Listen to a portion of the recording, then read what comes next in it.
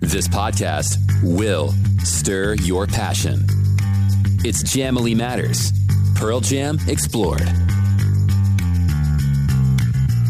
Welcome to another edition of Jamily Matters. We had a really fun, exciting, and interesting guest last time on the show, Billy, and you're working your magic again with some more great booking for Jamily Matters. So, Billy, why don't you bring in our guest and let's jump right into it, because I'm excited to kind of delve into what's going on with our guest today.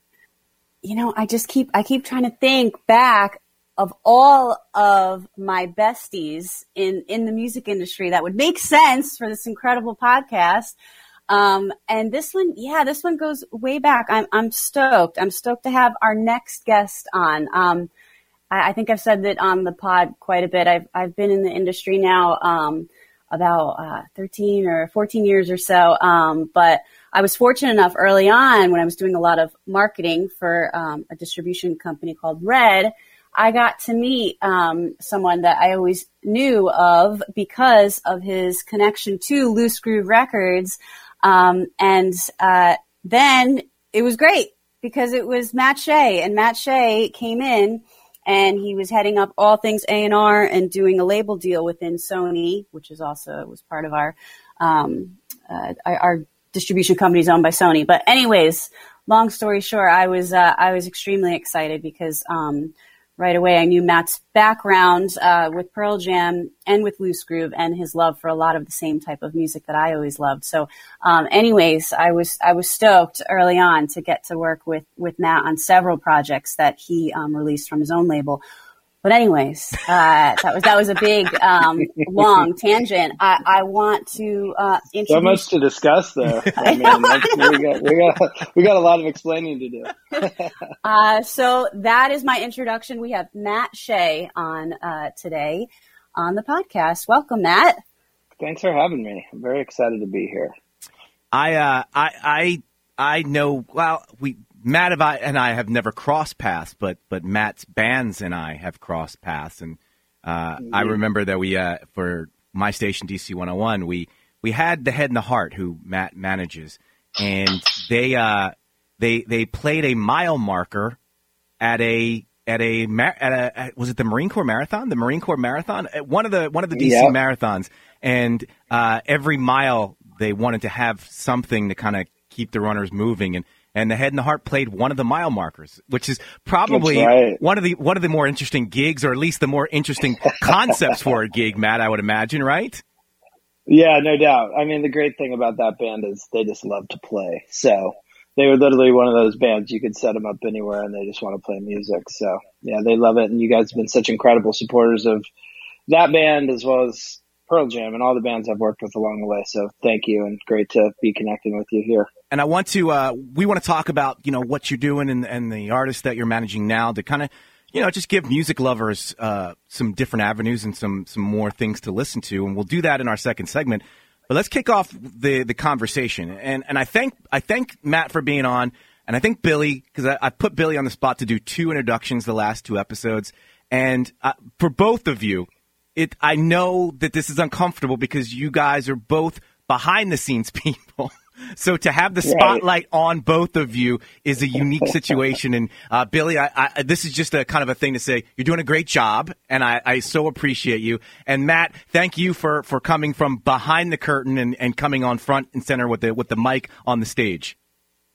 Yeah, no doubt. I don't do a lot of interviews, so bear with me. But I'm very excited to do it. And I hadn't thought about for a long time my time working on this record. Like it wasn't just this record. There was a window of time when I worked really closely with Pearl Jam in this way as an A&R person. So I'm very excited to delve into it. It's been fun to kind of go back and jog my memory on everything that surrounded the making of that record, signing the band, my period of my career, working with them, all of that stuff. So yeah, I'm looking forward to it. Thanks for having me. Well, let's start at the beginning. And the album that Matt has referenced is the self-titled Pearl Jam, the Avocado album, if you want to go in lingo circles.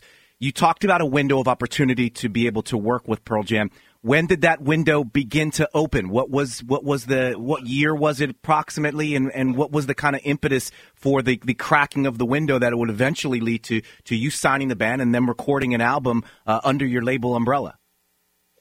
The whole thing is, I think, probably a really unique story. And I've told this once before to our friend Aaron Axelson, who was at Live 105 at the time. And around the time this record came out, he did a big thing on air and talked to me about it. I was a fan of the band first. I was an 18-year-old kid graduating high school in Seattle in 1991. So I lived all this music as a fan before I ever worked in the business. So I entered from a very unique perspective that way. And then I was a huge fan of what Stone was doing at his label, at Loose Groove. And I met the people who were running the label for him in 1995 when I was working at my college radio station, a little college radio station in Bellingham, Washington called KUGS, station I still love. Everyone should go listen to their Spotify playlist. They're still killing it. But I met them and they were looking for an intern. And so long story short, I ended up interning at Loose Groove. Started in 1995, 96. I was there for a year as an intern, but the Loose Groove office was in the Pearl Jam management office at that time. So I was on one side of the hallway working on this cool developing indie label.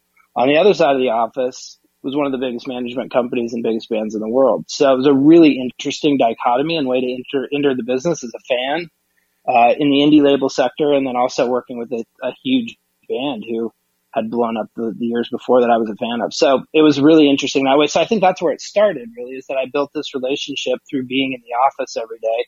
I got to know Kelly Curtis and the band guys. And so that started it. And then in 2001, as their deal at Sony and Epic was coming up, I had been hired by Clive Davis to be part of his team at J Records. And we were just building the label. We were out there trying to build a rock division of the label. And so I started a conversation with Kelly at that time about what the band was going to do next, and introduced Kelly and his team to Clive, started some conversations with the band, and it really took 3 or 4 years before they were ready to do a deal. So we spent a lot of time together. I would go to shows, bring Clive to a show. A year would pass. Kelly'd come back to New York. We'd do another meeting about what was coming next. And I think the band and Kelly were at a crossroads in terms of what they wanted next and what felt right to them. And obviously they had an incredible and long history at Epic. So they were going through the motions of trying to figure out if they were going to stay there. They were being approached by everyone else in the business, as you can imagine. They were meeting with David Geffen and Richard Branson and whoever was out there at the time. So it was a really fascinating process for me as a young kid, signing, truthfully, what was one of my first bands that I had signed at the major label level, and going through it, battling against all of these huge icons of the music business, and most importantly, having an opportunity to work with one of my favorite bands of all time. So it was really a very unique situation. I think the interesting thing about that point in time, which makes you a guest or someone that I really want to dive into with, is where Pearl Jam was in their career at that point. And you mentioned that their deal with Sony and Epic Records had just expired. That was the deal that had been with them through the launch of the band and as the band went into the stratosphere. They also were at the point, and they were kind of making it clear in the 90s, that they weren't going to do things the traditional way. So when 2001 came up and their contract and their deal was up, I would imagine, and I'm asking you to speculate, that the world was their oyster, but did they even really know what they wanted inside that oyster? It was an interesting thing. I think part of the unique perspective I was able to bring is just that I had been around the band for so long. And as a fan, I understood their ethos. As someone who worked in that office and became very friendly, not only friendly with Stone, but Stone's probably my very first mentor, followed closely behind by Kelly. They both took me under their wing. And so I learned so much of the business. Like today, I still reference Pearl Jam every day in a conversation somewhere because I learned so much from those guys. So when we entered a conversation, I think I started from that perspective of understanding their mindset and what they wanted. And I think it was an interesting time, and it extended not only from the conversations about signing, but also through the process of that record, and also Eddie making the Into the Wild soundtrack, which I worked on with them as well. So through that whole period of time, they were really sponges. It was an interesting thing because I think so many people thought this is a band that keeps the industry at arm's length and doesn't want input and does things their own way. And that's all true. Like, they did create things their own way and really revolutionized so many things in the way they did business. But they were also very hungry to make sure that they were making the right steps in their career. It was a crossroads period of time. They were, as we started the conversation, they'd been a band for 10, 11 years. So they're kind of a decade into their career. And my whole thing to them was not dissimilar from the way that I now have the experience to work with a lot of the bands I work with who get to this point. It's like, you're at this 10-year marker. How do we get you to 20 and 25 and create the back piece of this legacy for your band? Like, that's where you're at now. And you got to decide what it is that you want as a band. What is it that you want? They were in such a unique situation with radio and their label and press, and it was just a really fascinating time to see them kind of open up and take input. And they took input from me. They're a band who doesn't need input on the music. They've got it dialed. But on the campaign, they took a lot of input from me and the team around me at the label. And it was really refreshing, because I think a lot of people wouldn't expect that a band like Pearl Jam was going to take so much input and direction on where to go with the campaign. And I think it paid off in exactly the way that we all hoped it would, in that it did propel them, re-energize their career, open some doors that led to the records that have followed, led to them being inducted into the Rock and Roll Hall of Fame. All things that we talked about in the meeting with Clive the first time we all flew to Seattle. Like, 10 of us from the label flew to Seattle and met with the band. And I think the band hadn't all been together in the room for a label meeting since they signed Epic Records. I think they had done it once before. So it was a real honor for me that they all gathered, and Clive flew out, and we had an incredible meeting. And that's where we started this conversation. Like, I think we really understand better than anybody else how to help you guys get to where you want to go next in your career, which is an interesting thing to say for a band who had sold tens of millions of records around the world and were as big as they were. But they were really at that crossroads point where I think they had to make some decisions about where is this going to go. Right, and the tag that you put onto your answer was exactly where I was going next with my question. And I want to play a little bit of devil's advocate, but then I also want you to stroke the ego of my favorite band of all time. You mentioned the competition that you guys had for the signature of the band to produce or to sign the band to make more music. But this is 2001. They had made a concerted effort starting in 1990, well, basically with Versus, but then especially in No Code and moving forward, to not be the biggest band in the world, which is really what they were in 92, 93, 94, and some of 95. So now we're 6 years past that point. They succeeded. They weren't the biggest band in the world. How big of a coup or a property was Pearl Jam financially at the point leading up to you guys signing them?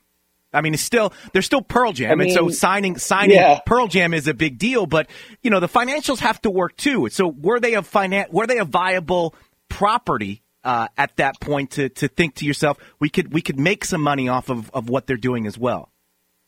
Yeah, it's really interesting because I was like 30 years old, probably 28 years old, something, when we started this conversation. So for me, it was like, I just want to be involved in the band too, right? Like, that was my job, was to be passionate about the music. I loved every record they had made. I'd seen a number of shows at that point, and having worked with Stone and had seen Behind the Curtain all the things we'd talked about. So for me, that was the motivation. I just thought, truthfully, I thought that the band had lost their way a little bit in terms of that, all of that noise. And I didn't think that was necessarily the truth. So I kind of went into it thinking, they are still one of the biggest bands in the world. And I think we've seen that proven out. As you were saying that, I was just thinking back to being in Mexico City with them in Thanksgiving a couple years ago and watching them play to 65,000 people, right. So it was still on this trajectory, even though we have these industry markers. It's like, oh, they're not getting played on the radio, or they don't get the same kind of press, or they had built their own thing. It's much more cousin to the Grateful Dead or something, so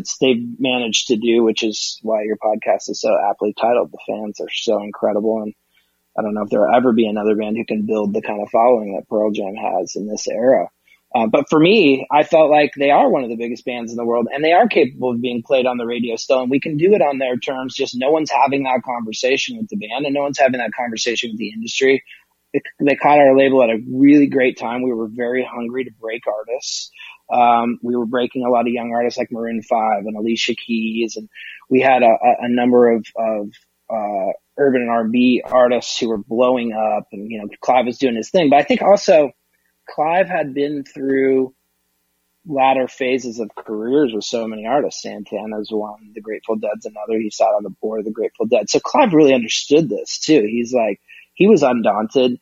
And I think we knew from all the conversations, it was interesting having such a long period of time to sign the band. We're signing artists now in such a short window where you maybe meet them for a week or two and you got to move because things are popping off on TikTok or Spotify. Like we had 3.5, 4 years to do this deal. And you can imagine along the way, like Clive's looking at me sideways and go, this is never going to happen. I was like, no, this is how they do it. Like, trust me, it's going to happen.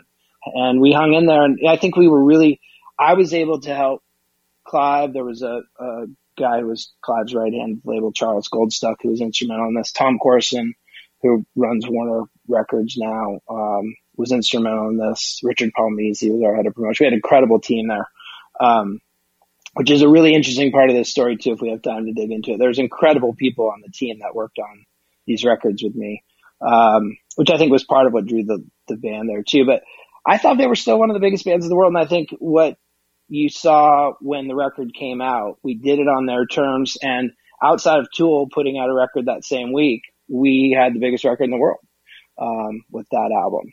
As it launched, they had returned with we put Worldwide Suicide out within 10 days. It was number one in alternative. They hadn't had a number one alternative record in years. So in terms of the commercial viability of the band, knowing the deal they wanted to do, knowing how we were going to invest in the record from just a financial and logistical record label perspective, there was definitely money to be made there. And it was also a very prestigious signing for our label as Clive was building J Records and the team around him was building the label. It was a very prestigious and exciting signing for all of us. Clive, I would not ever speak for him, but Clive included. He really was engaged in this. And there's some great Clive stories about the campaign too. So yeah, I think we all saw the commercial viability, but back to the start, for me, it was just an opportunity to work on a record or records with one of my favorite bands of all time. How does a 28-year-old get in the ear of a music legend like Clive Davis and then also get in the ear of one of the biggest rock bands of all time in Pearl Jam? And I know you're going to poo-poo yourself, but how does a 28-year-old broker that deal? I guess it's the same way I ended up working for Stone and being in that office in the first place, just naive ambition. It's like never knew what I couldn't accomplish. And within 6 months of working for Stone, after a year of interning, Stone hired me. I ended up working at the label for 4 years, but I signed, the first band I ever signed was Queens of the Stone Age. And it's the same thing. I sat with Josh, who had, been in a very successful band, who'd been signed to a major label. We're the same age, but he knew a lot more about the process. And I just believed I could do it. And I think it was the same thing with Clive. When I got there, I just had so much passion for the A&R process, the discovery process. I just started sending records. It wasn't my job to do so. I didn't have an A&R title. But the company was also small enough at that time. I was probably the 15th person or so hired at J Records. So it was a very small team. And from a major label perspective, with the resources we had working for someone like Clive, I had incredible access because there were only a few of us there. So I would, talk to our head of A&R, a guy named Keith Naftley, and be like, how do I present this record to Clive? I think the first thing that happened that got their attention is I sent them the Jimmy Eat World Bleed American record. My friend Michelle Fleishley was working for John Silva, and they were looking for a home for it. She sent it to me along with a number of other people, and I fell in love with that record and took it into Clive. And they kind of gave me the, you're 28. That's cute. Thanks for bringing us a record thing. And then that record goes on to do very well. And they're like, wait a minute, maybe we should be paying a little more attention to what's going on here. And so I brought him a few more things, and he shortly thereafter gave me an A&R title. So by the time I was officially signing the Pearl Jam deal with the band, I had been given an A&R title. I had also worked on the marketing of a number of records. I worked on the marketing of the first Maroon 5 record. I worked very closely on the marketing of the first two Alicia Keys records. So I was pretty well entrenched in the culture of the company. But it started with just that, it's the thing that I try to never lose, and I hope no one ever loses, is that naive ambition of just running through the wall. And I truthfully didn't know any better than to just go for it, and there were definitely moments along the way where I was stumbling and falling over myself, trying to figure out how to do a deal of this magnitude with a band of this magnitude that I was so personally connected to. So there were some really funny bumps along the way. But yeah, I think that's where it starts. It's just not knowing any better. Looking back, the deal makes sense on so many different levels as to what Pearl Jam was looking for, what they eventually grew into, and how they do business now. It makes sense that they would want to be aligned with a titan like Clive Davis. All of this looking back. I remember at the time going, wait a second, why is Pearl Jam signing with a label that at the time I had never heard of? And the reason I had never heard of them, because I was dealing with stuff in the rock and alternative rock world. J Records at the time was known as more of a pop and R&B, an urban type of label. Clive Davis, known for working in those circles. At the time, a lot of people, and I assume I wasn't on an island, were scratching their head. How hard was it to sell Clive on the concept of bringing Pearl Jam aboard this label, outside of the fact of the cachet of having the name Pearl Jam on your label? But then over the course of, and as you kind of touched on, 3 years, 3.5 years, 4 years later, how much are you still having to sell him on all of this, that this is worth what you're selling? He never needed to be sold. His history with the Dead or Patti Smith or Springsteen or Aerosmith, he worked with so many great rock bands over the years and still understood the space, even though that's not what he had made the core of his company over time.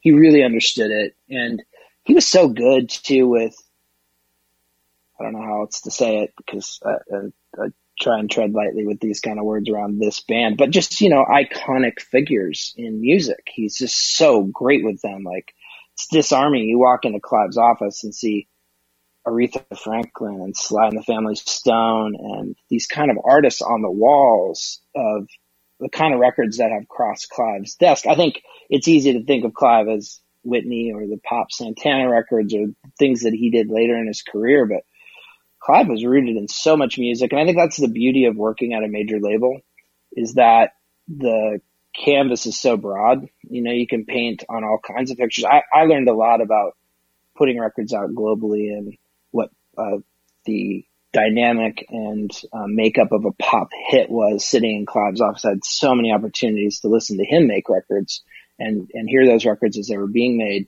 So I learned a ton about that, which was amazing because I really needed that, didn't have that experience. But on the other side, we had an incredible team who had a lot of experience with rock records.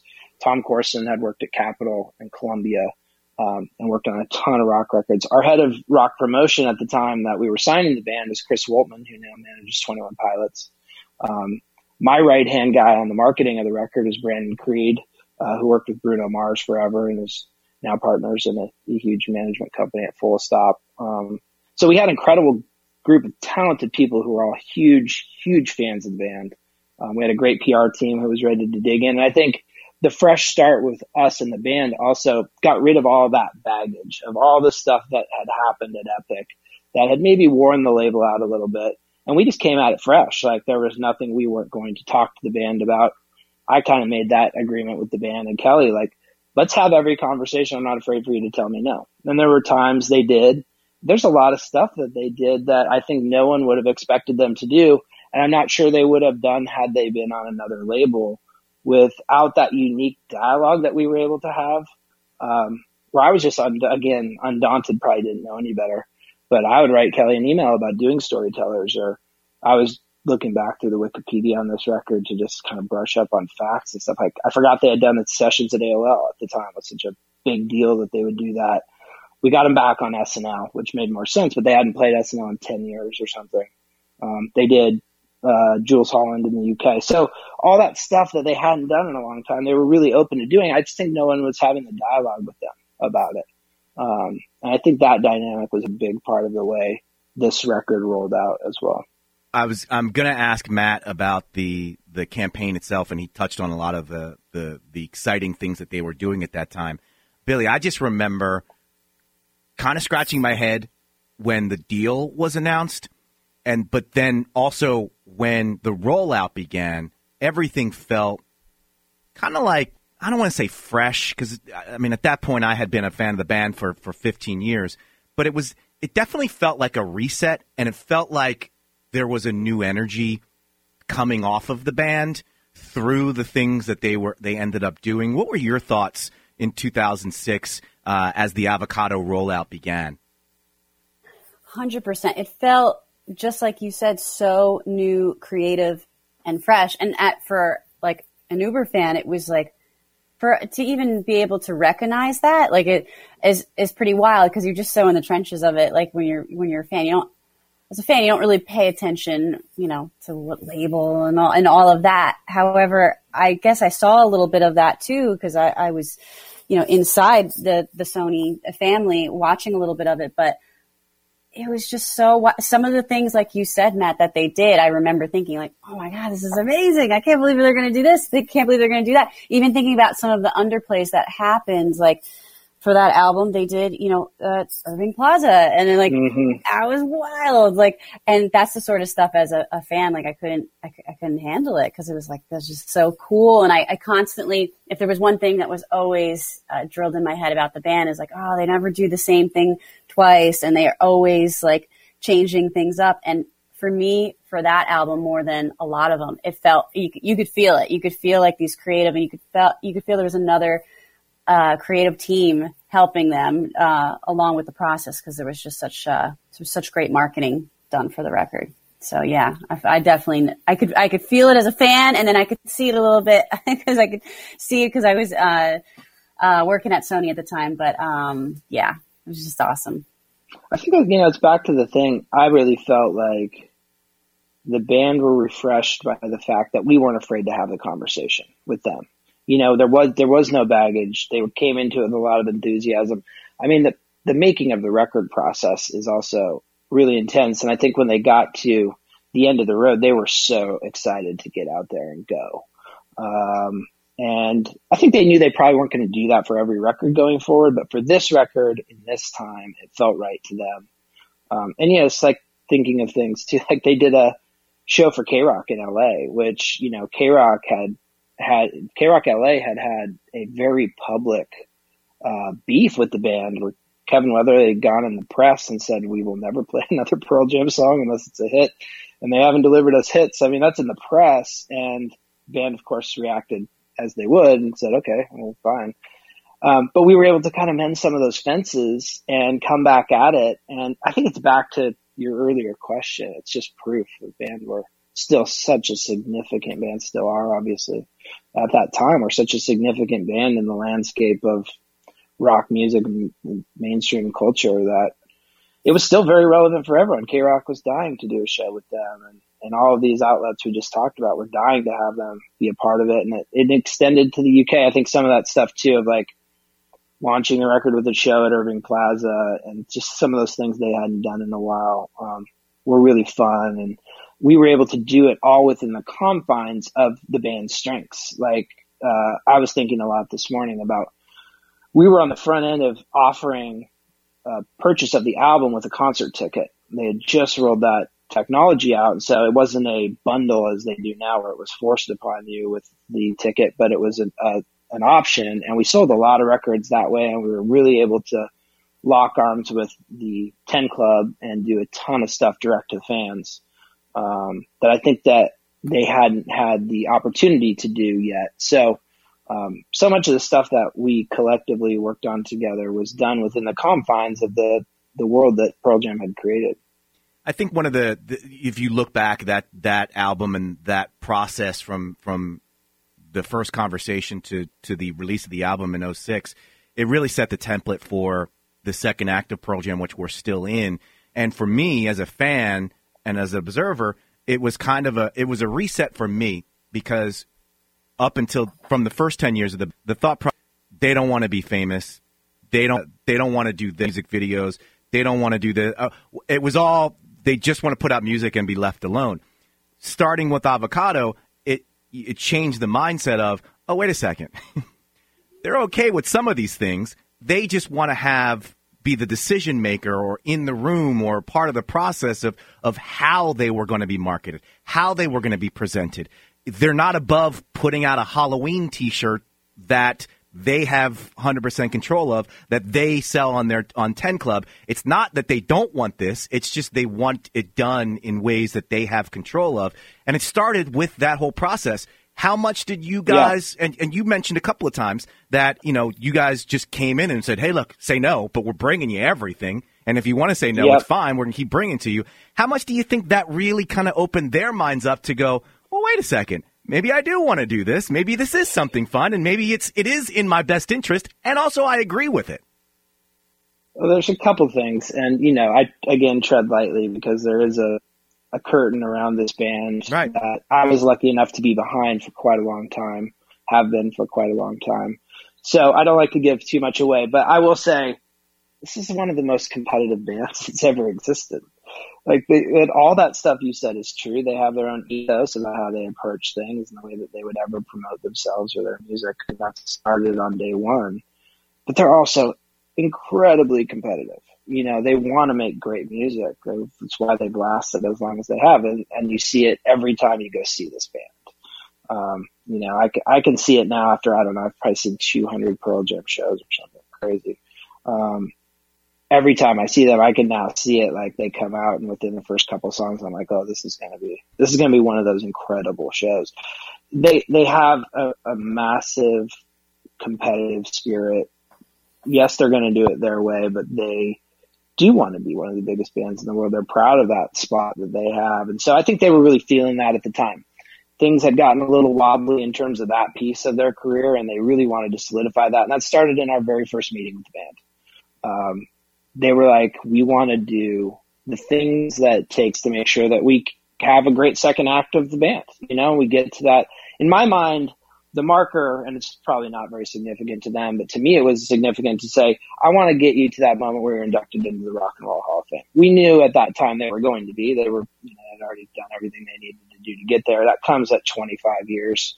And that 25-year marker to me was like, let's get you there with energy and momentum. And I think that this record did really start them down that road. I like what you call it, the second act. I think this was the start of the second act of the band's career. And I think they were very hungry to be played on the radio again. They just didn't quite know how to approach that. And I think us being a young label with an incredibly experienced team that I think was as good or better than anybody, we had an incredible team around the band at the label. And their willingness to listen and collaborate was incredible. I mean, Eddie's calling me while he's writing the record from his house, as he was kind of struggling to find the direction for this record.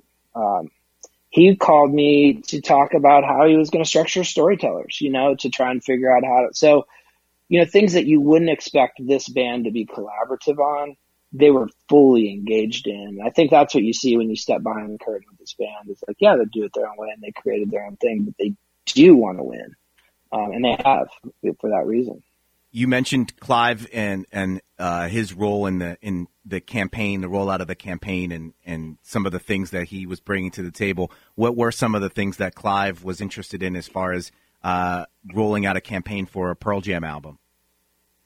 Well, I mean, Clive is always thinking about singles, of course, that's his mindset. So he was very excited by the reaction of all of us on the Pearl Jam team, from our rock radio guys, especially. By the time the record came out, Chris Woltman was no longer at the company, but there was a guy named Billy Burrs who put his ass on the line pretty hard. And the minute that we heard Worldwide Suicide, he said, that's the number one record. And he delivered it in 10 days. We almost got it the very first week that we serviced the song. We missed it, I think, by a couple of chart positions and a couple spins. And by the following week, it was a number one record. And that had not happened for the band in quite a while. So I think Clive was very excited about that piece of it. He did all kinds of stuff. Like, I don't know if you guys have found this in your research about this record, but we did a midnight sale or something at Tower Records on Broadway and 4th, the old Tower Records there. in the era of these midnight sales. And there were people lined up down the block for like 2 days.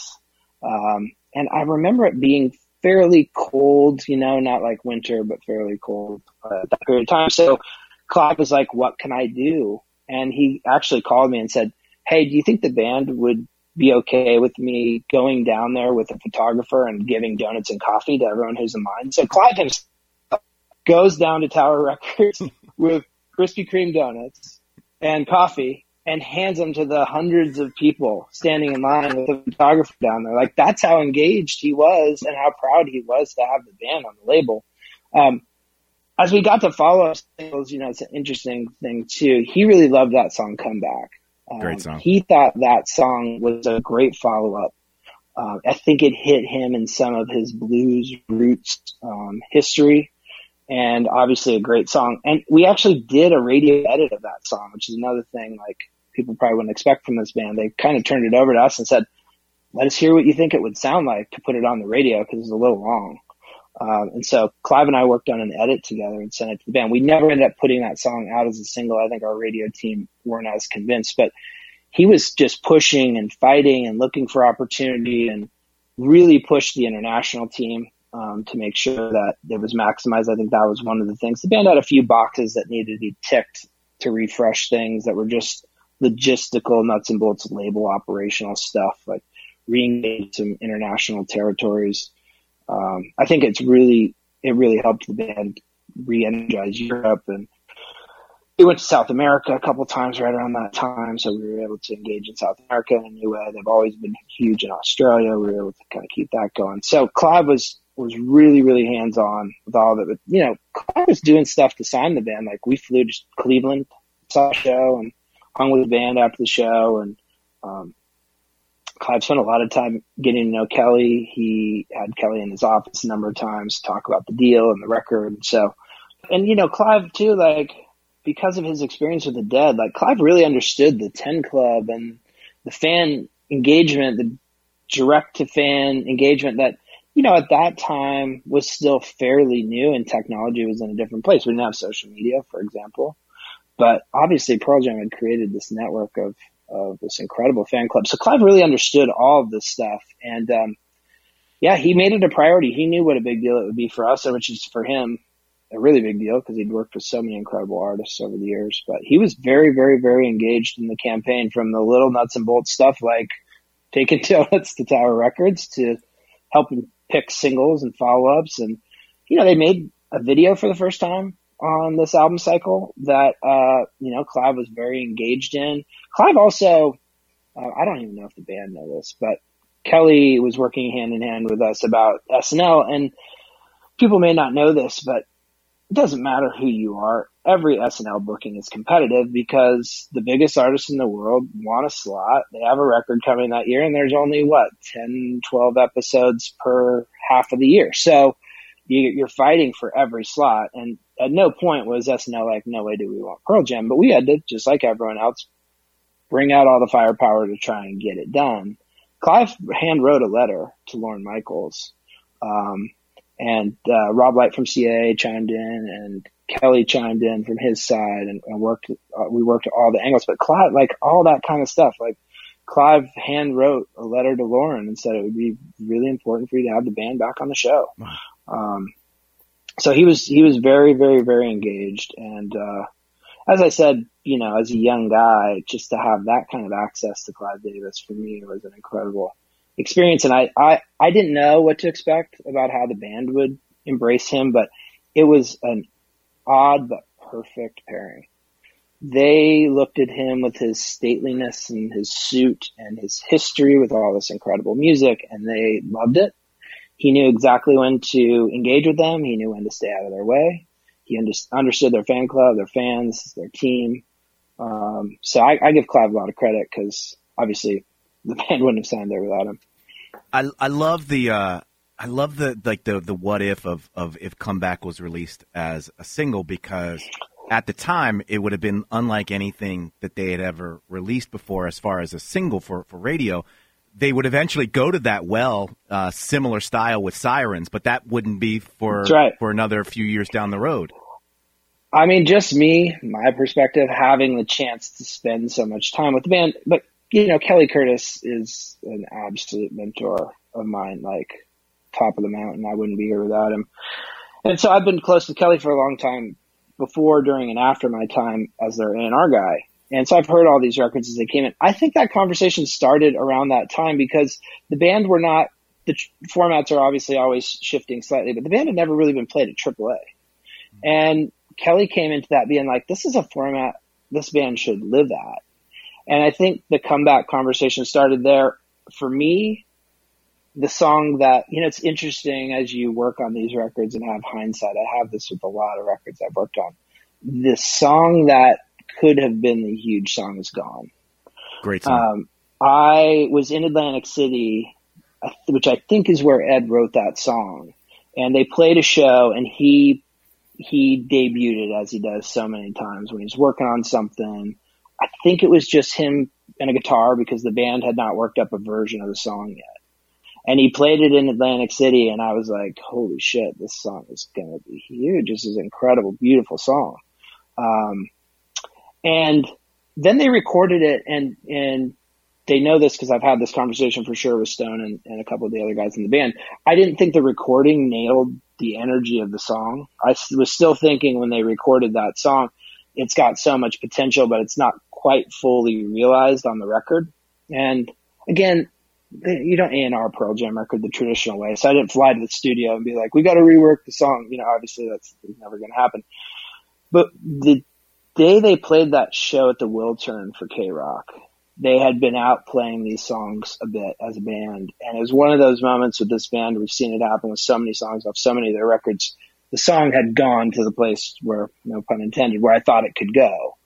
And so I called Stone the next day from my office in LA. I was like, hey, would you guys ever consider going back in and recutting this? And we could put this out as a single because I think you've got it now. And Stone was like, man, I don't know. I think that's probably a bridge too far. But to me, that was the song that never quite got there, but had the potential to be a huge single, huge radio song off the record. I think Comeback could have too. I was thinking about the same thing this morning. Like, I wonder what would have happened. Maybe Clive was right. He often was, so wouldn't surprise me at all. What were some of your other thoughts on the album and how it turned out? Tracks, sequencing, just the whole layout of the actual album itself. Well, it was an interesting process, and it's alluded to a little bit in the press and things the band have said about the record. But it took them a long time to get the record finished. It was like an 18-month process. And I think part of that, and I only speak about it because it's been mentioned in the press by the band, but Eddie had just had his first child. And so I think he was trying to figure out how to get in that writing space that for him is partly a dark space. Well, he had the joy of his new baby at home. And he actually set up like a Airstream out back of his house just to have a space to go write and get away and have his own energy flowing. So they took a run at recording the record, didn't quite work. They asked for more time, which we of course gave them. I think that happened twice where they're just like, we're not quite there. The songs haven't materialized. We're not happy with where the recordings are. And my whole thing to them all the way along the process was, let's get it right. It's such an important, I think it highlights the importance of that start of Act 2 of their career. I love what you said there. I think that's absolutely right. I think the band knew the importance of that and really wanted to deliver a great record. So they went back twice to finish it. And I remember this, just looking at the timeline of things, that in the middle of that, they went to South America and did some touring and came back and reapproached the record. And I think in the end, it really paid off because the record ended up being in the place that they wanted it. It was obviously a great record. And led to all the things that we've talked about too, that opened a lot of doors back up for them that they hadn't opened in a while. So I think that was a really fascinating part of the process for me as a young A&R guy, of just kind of watching a band of their magnitude dig in so hard to get the record they wanted to get.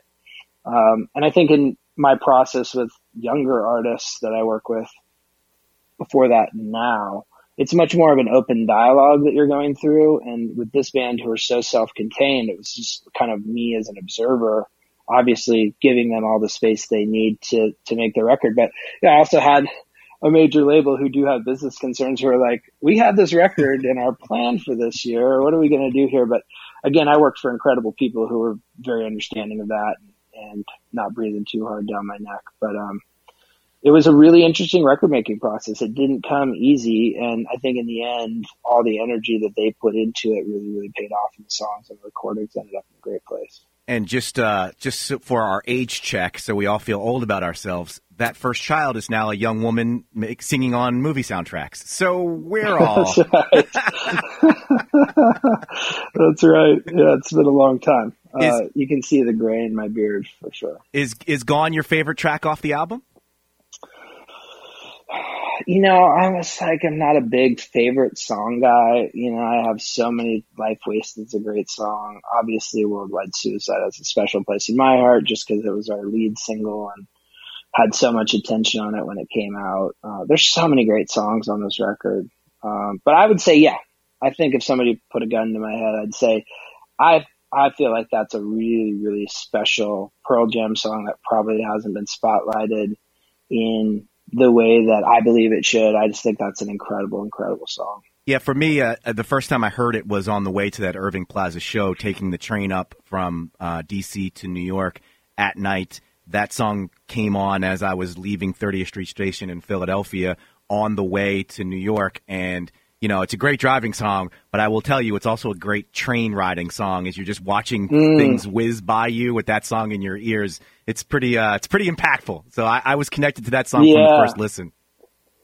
Yeah, no doubt. I think that's just, you know, a great part about working with this band is there's just so much dynamic to it all, you know, just like that. I think with another band, we probably go get back in there and recut that thing. Like, let's make a run at it. And that's just not the way you deal with Pearl Jam or they deal with themselves. So yeah, really, really interesting part of the whole story for sure.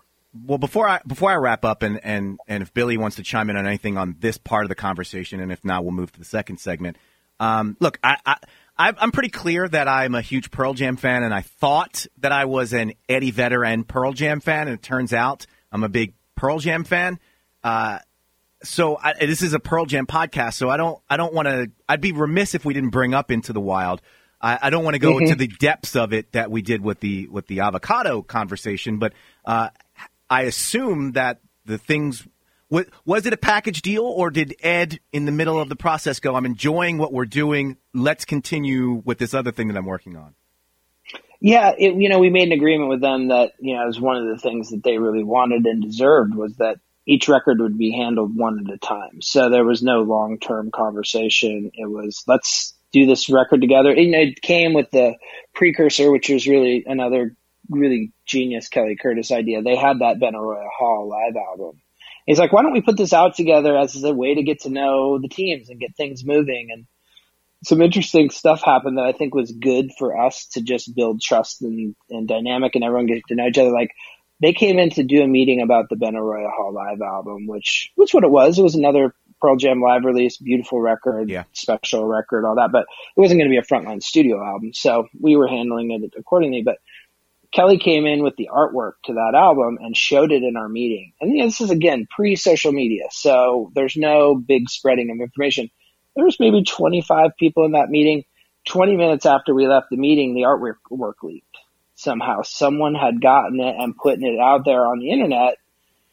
And so, you know, it was my first crisis to have to deal with the band. Was like, okay, how are we going to handle this? And we owned it and fell on the sword and said, we don't know how this happened or where this came from. We got it pulled down and all that. And so I think we had built trust going into the Avocado record.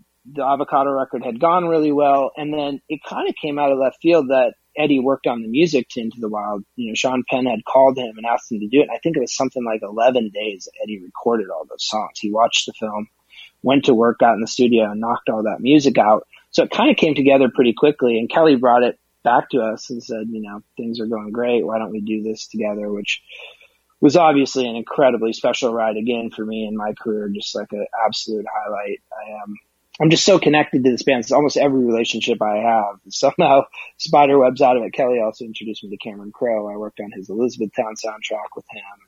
worked with Kelly and Cameron a little bit on this show, Roadies. And so anyway, Kelly kind of brought me into the circle, and the soundtrack was such a huge part of that film that we were in every film meeting. We were at the studio. We were in every marketing meeting. They were trying to figure out what to do. And that record caught, for lack of a better term, just really caught organic momentum.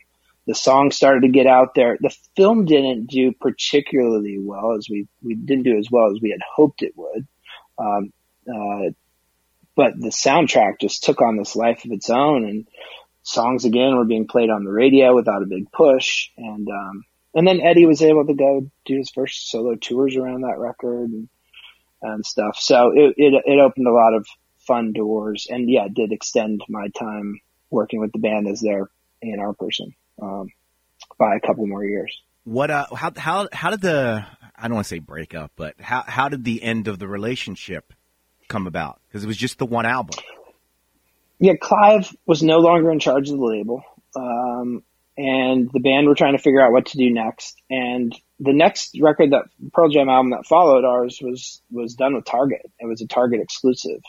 Another thing I think people thought the band would probably never do, and they were offered an incredible deal. And it really, again, they did it within the parameters of the band and their business and the way they like to do things. And so it was an interesting time because a lot of artists were doing those, and it just made sense for the band, I think, at that time. I don't think it was the end of a good relationship with us at all, as much as it was exactly what the band wanted and why they wanted to be able to make decisions album by album, so that they could do the best thing for themselves in that moment. And I feel fortunate that we were the right decision for them at the time, that we got to work on Avocado and Benaroya Hall, and it bled into the wild. But when I talked to them about the deal they were going to do at Target, it was fairly undeniable, and so it made a lot of sense. They got to do it on their terms, and so yeah. I don't think it was the end, and there was no negative ending at all. It was just a natural parting of ways. It's just it's an important period of time for the band, and I think you guys and you specifically need to be acknowledged that you helped show the band that there was life after a 10-year long-term major label record deal. And I think a lot of the things that happened during that time period and during their association with J Records was really impactful in things that they were doing moving forward. And I don't want to. I'm going to speculate. I don't want you to speculate. But if things hadn't gone well, or if trust hadn't been established, who knows what would have happened moving forward with the band and how they would have chosen to release music. So it's just it's not like the biggest album that they ever put out. But in this conversation, it's just reinforcing what I always thought was it was one of the most important albums that they put out. And the reason is mostly behind the scenes stuff. Yeah, well, thank you so much. And yeah, again, I think it's like anything any of us work on. It starts with the music, starts with the band. They delivered us, I think, a really important album at that time in their career, as you said. Thank you for saying all the kind things about it. But, I learned from them very early, we're only as good as the music that is put in our hands. And so they worked really hard on that record and put great music in our hands. And they did a lot of work around that record. I think, again, back to my point, I love highlighting because it just, especially for young people starting in the business, that anything's kind of possible. I am on the cover of the Drop in the Park record as a kid. When Eddie swung out on the mic cable, he landed within arm's length of me. I was jammed in the front there and going to their shows and living music in Seattle. And then I start working for Stone, which I think is incredible. And I'm in the Pearl Jam management office. How did I end up here? And then my career then I become their A&R person, and still to this day have a relationship with the band. It's a pretty incredible story. And I think it just reminds timing and luck, but also anything's possible. And so it definitely was a reminder to me as I was brushing up on the record in that period of time, how incredible of an experience it was for me that I got to go from being a kid who was buying tickets and going to their shows and loving their records, and all of a sudden I work with them and then I'm their A&R guy. So, pretty amazing, and anything's possible. That is such a great kind of period to this part of the conversation and kind of an ellipse into your Pearl Jam experience, which we're going to get into next, and also talk about, what band you're working these days and what Matt Shea is up to, and we'll get into that next on Jamily Matters. 2 other podcasts I want to get your ears on while you're in the podcast frame of mind. Number 1, my craft beer podcast, Head Retention. It's all about the lifestyle of craft beer. Whatever you would discuss at your favorite local brewery, beer-related or life-related, we probably discuss it on Head Retention. And the other, it's all about soccer. If you're a soccer fan, make sure you check out Pitch Pass. Head Retention and Pitch Pass, both available through the iHeartRadio app, Apple Podcasts, Spotify, Google Podcasts, wherever you listen to your podcasts. So, Matt, before we get into your Pearl Jam experience, tell us, and I've touched on the Head and the Heart, but tell us what you do now. What did you go on to do after this? Yeah. So I was at RCA. I call it RCA Music Group because that's what it became. It was originally J Records. Clive started the label, and then Clive was slowly taking over all of what became Sony BMG and then Sony Music. And so I worked at the RCA Music Group with whatever that meant, along the 10 years I was there, from 2000 to 2010. And then in 2010, I decided it was time for me to do something else, and I really wanted to get into management, probably largely because I started in the Kelly Curtis management office, watching the management of the band. It felt like the natural next step for me. And so I took a little bit of time off. I took 6 months to kind of regroup. And about 6 months after I left the label, I stumbled into the Head and the Heart record. And so it was my natural bridge into management. I've been working with the Head and the Heart since 2010. I was partnered originally with a company called Zeitgeist, and then I ran the management company for a company called C3, who are the promoters behind Lollapalooza and Austin City Limits and huge festival promoters. I ran the management operation there for 5 years, and a couple of years ago decided it was time to start my own company. So I did that. My company's called Artist Management, ironically, Artist MGMT. We manage the Head and the Heart, a band called Illiterate Light, a great pop artist named Rin Weaver, a developing artist named Hivaru, and I now live in Nashville, and I'm working with my first country artist, an artist named Charlie Worsham. Head and the Heart, I think, was the big name from your current list. Tell us about if there are bands or people that you're managing now that Pearl Jam fans would have like a kind of a door into based on their love of Pearl Jam. And today's Pearl Jam is not 1990s Pearl Jam, so it's a much broader spectrum. Who would we check out, and what tracks would we check out from your artists that we as Pearl Jam fans would be getting into? Working with the Head and the Heart is really interesting because they were also a Seattle band. So my first management client brought me right back to Seattle, which, my heart will always be there as my hometown, even though I haven't lived there for a long time. So that's been really interesting, and they're hard at work on a new album. Also, I would encourage people, just in terms of that band, we put out a film on Amazon last year that was a concert film and kind of documentary on the band and the early parts of how they became a band. They performed on the roof of Pike Place Market, and there's documentary footage woven into it telling the story of the band. I would encourage people to go watch that film on Amazon Prime. It's fantastic. In terms of the bands on my roster that I think Pearl Jam fans would love, Illiterate Light are a 2-piece rock band from Virginia. I always say kind of inspired by the Flaming Lips, My Morning Jacket, kind of in that lane. Incredible guitar-driven music that I think they would really, really love. You can listen to the whole first album. I'm not a favorite song guy per se, but there's incredible songs throughout the album that I think Pearl Jam fans would love. And I think Pearl Jam fans would love coming to see this band play live as well. They are an incredible live band, tons of energy. The drummer plays standing up. They're all over the stage. So they're working right now. They're in the studio in about a month, starting work on their second record. So they're an incredible band. I think Pearl Jam fans would really love. We've got a couple questions for you, Matt, as part of my Pearl Jam experience. Billy, I don't know if you had the list up. He's touched on a couple of months, but I definitely want to hear a little bit more. The first question, Billy. What you don't even need a list for that. So what's the first question that we ask from my Pearl Jam experience? Maybe she doesn't know. I don't know. We've done so many that I'm now. No, kicking it back to you, Roach. What's the first question? How'd you come to find Pearl Jam? Ooh, that's a great question. I mean, I was a kid in Seattle, but yeah, I played basketball my freshman year of college at a little school called Indiana Wesleyan University. And so as all that music was emerging, I was a little too young to be in the scene of music. I didn't know any of the bands or anything.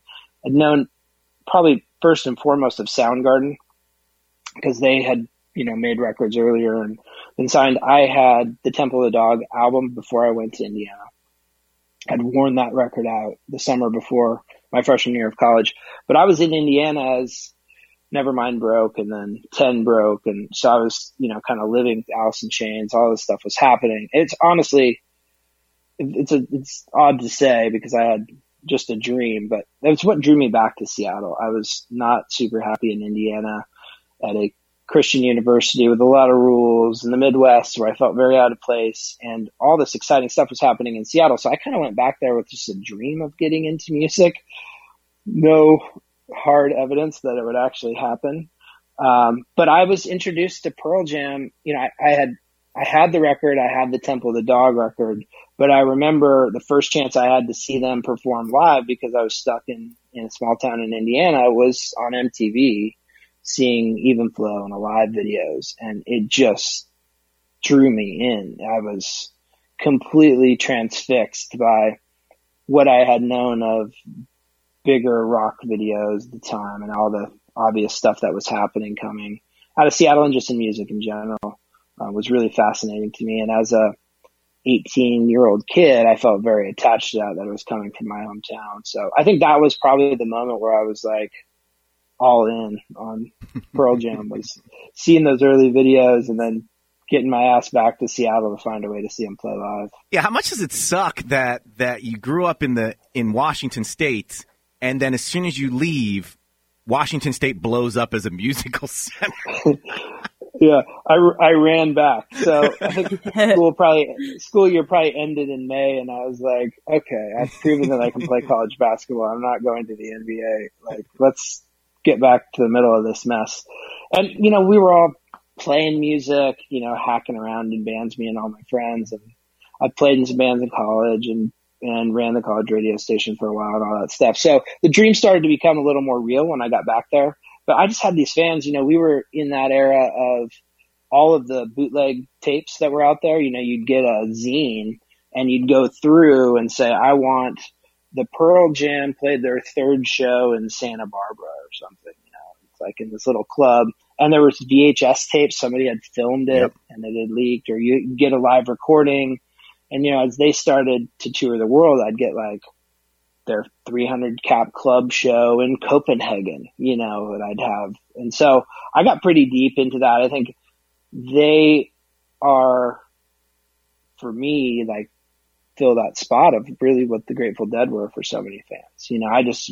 I wanted everything. I wanted to see the show. I wanted to own the shirt. I wanted to own the bootlegs. I wanted to see every interview, read every interview about the band. And I think it did leave me in a really unique place in terms of stepping in and being able to work with the band down the road, because I really felt like I was immersed in their culture. It's so interesting you brought up the Grateful Dead a number of times in our conversation, and in 1992, if you had said to anybody, this is the new Grateful Dead, everybody would have looked at you like, what are you even talking about? And yet they kind of are, in the sense of they can go sell out arenas with no radio airplay, no promotion on social media or TV spots or whatever, and that's Dead-esque. And I think the fan club, the yes. 10 Club, is such a huge part of that too. Like, I don't know what the band's mentality was, but I've talked to Stone about this a number of times. They started from day one with that 3-song cassette release, they were thinking about building a fan club, and it was in an era where fan clubs were a relevant thing to do, but they were really focused on that and did such an incredible job curating it, have continued to. The 10 Club is just one of the most unique things surrounding any band out there since the Dead. So obviously musically very different, totally different era of music, totally different mindset in terms of the band and the members, and what the Dead were is something unique to that time and that era. But I do think there's a lot of comparisons so yeah, I think, I don't know who else you would really compare to the Dead on that level outside of something super jammy like a Fish or right. whatever. But for Pearl Jam, who are doing something so different musically, to be able to curate that group of fans and make everyone, myself included, feel so invested, it's pretty amazing. Yeah, because I just remember, and I guess I thought to myself, being a naive kid, that, this is how every band's fans and every band interacts with their fans. And, zines were popular with a lot of bands at that point. That's how you got the word out at the time. There was really no internet. But I really did think, this is what you do when you're a fan of the band. You just join their fan club, and then you get stuff from the band. It was only much later that I go, they were next level fan club interactions with bands. Yeah, I mean, I've seen some early interviews and stuff, you've probably seen as well, where they're talking about it. As people are being introduced to the band in their first MTV interviews and stuff, they're like, you can get our 3-song thing through our fan club. How cute. It's thinking back in 2021, you're like, that's so cute. Probably some blind, it was coming from Stone too, who I, consider my brother, so I'm not afraid to throw him right under the bus. But, it obviously was a vision that worked, and they've been so committed to it. And I know everyone, big, small, and different, who's a member of that fan club, still so proud to be a member. Yes, everyone knows their number, and they all, I love going to shows. Usually, the seats that are reserved for friends of the band or people from the label or whatever are right behind where the fan club gets the best seats. So we're usually right behind them, and we can pre-show just watch all of them talking and knowing each other and high-fiving and sharing stories. And I don't know, as somebody who works around bands for a living, it's a pretty special thing. You've rattled off a couple of live highlights. Anything else? Any other live Pearl Jam experiences that really stand out to you? I mean, again, I've seen 200 shows. Right. So if something stands out to you, so many. If something stands out to you, it's got to be a big deal. Yeah, I've just gotten to know the DNA of the band on stage as a fan so well. And still to this day, when I see them, the hair stands up on my arms when they hit that moment. That they have a gear that very, very, very few bands have, that they can access, and they're constantly searching for. I could just go on and on as I start gushing from my fandom, but I love what they do with the set list, where it's inspired every night based on where they're playing, how they're feeling. I've watched them put it together. It's a real deal. They sit back there and figure out what they're going to play that night, and then call an audible on stage. I mean, everyone who's a fan knows about it. But it's pretty amazing. So I can now catch it within a song or two where they're going to that place, and it's pretty amazing to watch when they do. The first moment for me was that Drop in the Park show, because it was such a moment in Seattle. We all thought we were going to go to a fan show as a thank you to the city of Seattle, as the band had such an amazing year or two. And it started as a show that was going to be in Gasworks Park for, 10 or 15,000 people. And then all of a sudden they realized that was way too small. And then it's kind of my first outside in look at how you pull something like that off. I would love to have been behind the curtain watching the team work on that, but all of a sudden it's in Magnuson Park, I believe it was called. And then 100,000 people showed up. So how are they going to get them there? And they had buses, and little things that Pearl Jam does that, they didn't want any bootleg tickets. So the city, somehow they had gotten city buses to take us from the University of Washington football stadium to the park. And when you got off the bus, people were standing there with stacks of tickets. Who needs a ticket? And they were just handing them to people. So it was a free show, and no one was going to bootleg a ticket to get people in there. And then we were slammed in there. It was it was 100,000 people. I think Eddie has said a famous thing that they stuck with me from stage there, where he goes, "This is like the OK Hotel times a million," which was our little all ages club in Seattle that, was first place I saw Queens of the Stone Age. Billie Jean and I were talking about while you stepped away for a second. Like, that's such a spot we had all been to watch baby bands play, and like really it's such a poignant statement from Eddie. But there was 100,000 people there, I think, and as I said, I was jammed up front, and then when the vinyl came out and that photo came out, I'm like, God, I'm right there as a kid, just jammed. So that was the first one. I've seen so many incredible shows after that. It's hard to really even know where to start. For me, getting overly personal and probably sharing way too much of my story, I was a huge Led Zeppelin fan growing up. And for me, I think something that really drew me into the business was Led Zeppelin, a band who had also kind of done things their own way. And A Song Remains the Same as a film was something that just blew my mind. Like, it's New York, it's Madison Square Garden, it's Led Zeppelin, it's this frenzy at that time, what they were as a band. And I love all the romantic stuff that happens around a band where they get off their plane and they get in a limo and they go to the show and they come up backstage. In that Zeppelin film, they come from the airport into the back of Madison Square Garden, they're on stage. And something that always sticks with me is I had an opportunity to ride with Stone from the hotel to their Madison Square Garden show. And same thing, I was thinking about Song Remains the Same as we came up the back of Madison Square Garden, and he didn't walk right on stage, but it felt like definitely my first glimpse of that moment and that magnitude of a rock show.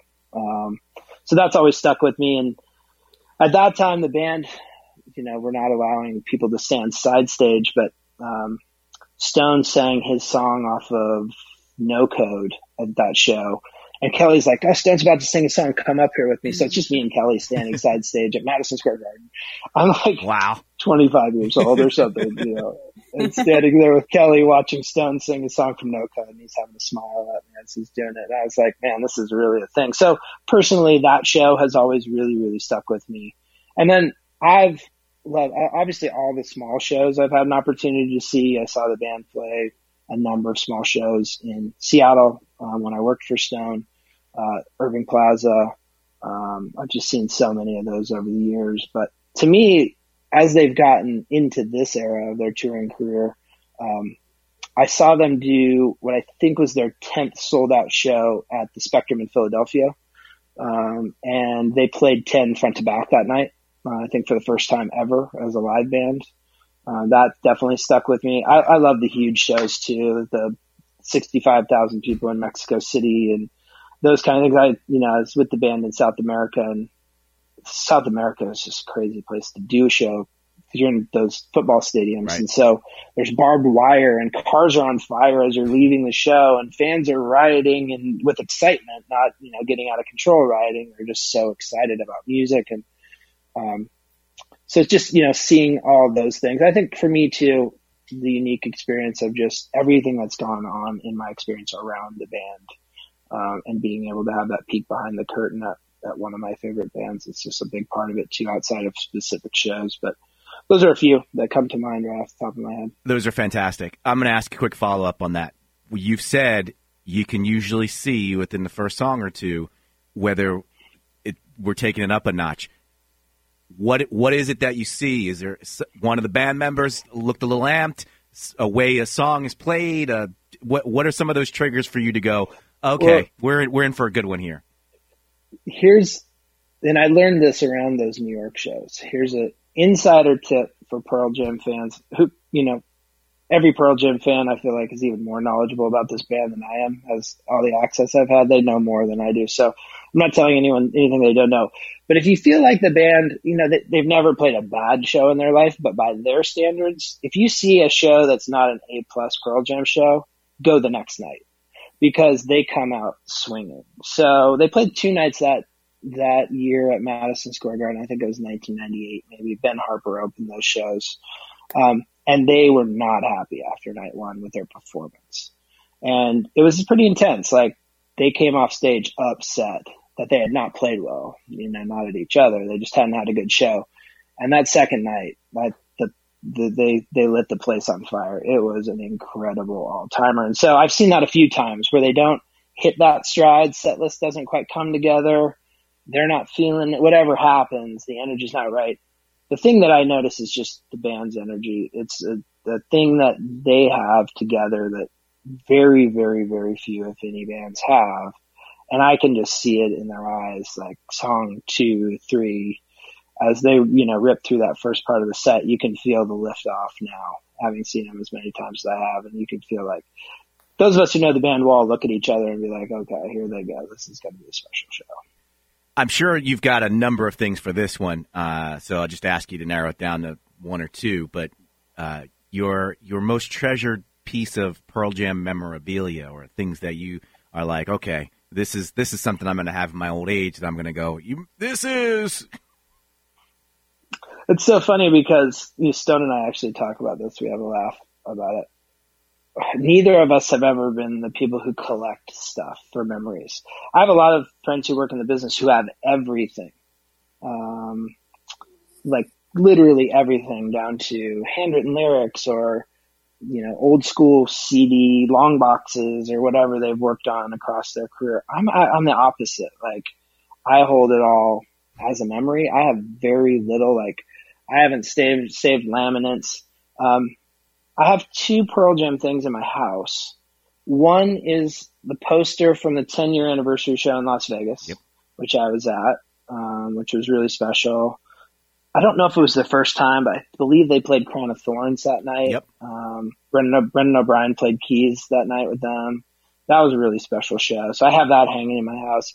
I also, while we were working together in the Avocado album cycle, the band headlined Lollapalooza, I think 2007. And as we were all walking off stage after the show, I ran into our dear friend Danny Clinch, and his camera's all over himself. He'd been photographing the show, and Danny and I had recently become friends, and he's done this to me 2 times. I showed back up in my office the next week, and like on Wednesday or Thursday, a package from Danny arrived, and it's an amazing photo of Eddie on the edge of the stage with Chicago as the backdrop, performing at Lollapalooza. So I have that in my house. The other time Danny did that, I bumped into him. He was photographing Neil Young, and it's become a pretty famous Danny image in an old car, but it's just Neil in the rearview mirror. And Danny was in the back seat, and got a great photo of him in the rearview mirror. Neil Young's also one of my favorite artists of all time. No surprise, I'm a big Pearl Jam fan. So I have those 2 Danny Clinch photos hanging in my house. But I'm not a huge saver of stuff, which when you asked me to do this, I was thinking, man, it'd be great if I was a saver of stuff, because I'd be able to dig back through it all, refresh my memory. It's been so long. I'm getting a little old, but, I'm not a huge saver of stuff. I probably have very limited amount of things from my career that I've thrown in a little fireproof box. And, I don't know, there's a part of me, this is also probably a little over revealing, but just felt like I was violating the band's trust by saving stuff, Like, I wasn't there to be a collector. I was there to be fortunate enough to be their friend and collaborator on the business side of things a little bit. And so I just have never really done that with any of my bands, to be honest. It's really fascinating because you say that, and I agree with you.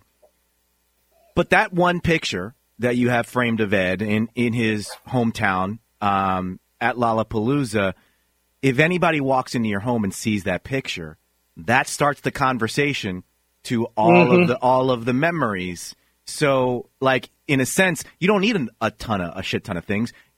That one photo starts the entire. Hey, now we're conversing, and now I'm telling you stories, and we're enjoying ourselves over Pearl Jam. Kelly gave me something too when I worked with Cameron as a Christmas present. Kelly's a very gracious gift giver. When Cameron made Almost Famous, there's so much music in that thing, and he's created a leather-bound box of CDs, all the music cues, backstage passes, laminates that they made for Almost Famous. It's still all the Stillwater stuff and laminates and the script notes. And that's another thing that starts a million conversations about my relationship to Kelly and the band and how he introduced me to Cameron and all that stuff. So you're right. I think there's a couple of those little things that I have in my house. I'm not a huge collector or keeper of stuff, but I think it's a window into a conversation for sure. Last question. It's going to be really interesting because I think for the first time and maybe the only time as we move forward with this My Pearl Jam Experience feature, we might get a shout out to somebody not in the band. But the question we always wrap up with is what does Pearl Jam mean to you? And I'm assuming you're going to pivot to Kelly in this. Well, my entry point was Stone because of the label. So he's first and foremost. I think of those two guys together because Kelly quickly took me under his wing, and Kelly was such a gracious guy, still is with young up and coming people. He's just a really good mentor. He would take me to Sonics games and we'd go shoot pool. I was just a kid. I was 22 years old, 23 years old, So I think those two guys together, I learned so much from both of them in different ways. I think my ability to relate to artists in a unique way comes from my relationship with Stone first. I think he taught me a lot about the respect of the artists and the music and their creating and how to facilitate that. And also I was telling Billie Jean a great story about, well, I don't know, it's great to me, about signing Queens of the Stone Age, which I owe so much to Stone. Like I probably don't have a career with him. I wouldn't have met Kelly without him. But I went and saw Queens of the Stone Age play what was a showcase at the time. And they played at the OK Hotel, which is a little tiny place, all ages place in Seattle, but it was a showcase. There was no fans. It was just music industry people. I was 23 years old or something. I had never been to one of these. Little did I know, like 10 major label A&R people are sitting behind me. But I walk into the show, see them play. I think they played 5 songs, maybe 2 or 3 had lyrics at the time. 2 or 3 were instrumentals. The band was like Matt Cameron on drums, Ben Shepherd on bass, a couple of Monster Magnet guys, and me being the like indie rock college radio kid that I was floored. Just thought greatest thing ever. Meanwhile, the major label A&R people with what I know now must have been going, they don't even have lyrics for these songs. Like, what are we supposed to do with this? And there was no recorded music yet. So I went to the office the next day. I didn't know how to A&R a record. I didn't really know what that meant other than we're going to go make an offer and then make a record. And I walked into Stone and I was like, I don't know what to say, but I think I just saw one of the best rock shows I've ever seen of my life. This band's incredible. Josh is incredible. What do I do? And Stone goes, I want you to love them and make me love them. Like, go. He just fully gave me the reins to just go figure it out. I made the offer to the band. I did not A&R that record in traditional sense because they went to Josh Tree, made it, and then sent the record back to us. But just did so much hands-on work. And I think my experience of getting into the business is so unique because Stone started it with complete access to do anything. It's part of the reason I had the guts to send records to Clive. And then Kelly just further fueled that by giving me so much support, mentorship, his and the band's fearless ability to make crazy decisions that people thought would never work. Like putting the Bootleg series out always sticks with me. Like, who's going to do that and make it work? And of course, it was hugely successful. So I owe a lot to Stone in that way, that he put a lot of trust in me and belief in me. And I wouldn't know Kelly without him. So it starts with Stone, but those two guys in partnership are definitely my first mentors. I've been lucky enough to have a lot of great ones that followed, but I truly believe I wouldn't be in the record business without those two guys. That's powerful. That's a what Pearl Jam means to me answer, Billy. Roach, has this been good or what? Do I get great brownie points for bringing Matt Shea on today? Wow. I mean, how much more? Thanks so much for having me. How much more can a Pearl Jam fan want? I mean, no, Matt, thank you so much for sharing. I mean, this was totally insightful for me as well, and I've known you for so long. This is just wild, and I think what really sticks with me, and I hope it does for everyone that listens to the pod. You saying your naive ambition, that is very inspiring. And I think, for me to even hear that with doing this for so long, it's the total truth. It's like, yeah, you just surround yourself by people too that will take on your naive ambition, and they, That's right. they feel it and you feel it. And then things can happen. So that's great. Thank you for sharing that. That's awesome. Yeah. Thanks for having me. It's fun. I don't get to do this ever. So it's fun being on the other side of the camera, and really fun to go back to this period of time, because I can't say it enough times. I know I've said it a lot through this, but I reference Pearl Jam every day, one way or another, in what I do now.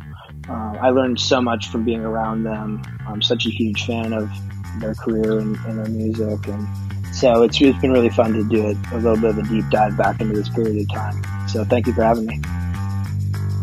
Now it's your turn. Post your thoughts on the Jamily Matters Facebook page, or send an email to jamilymatters@gmail.com.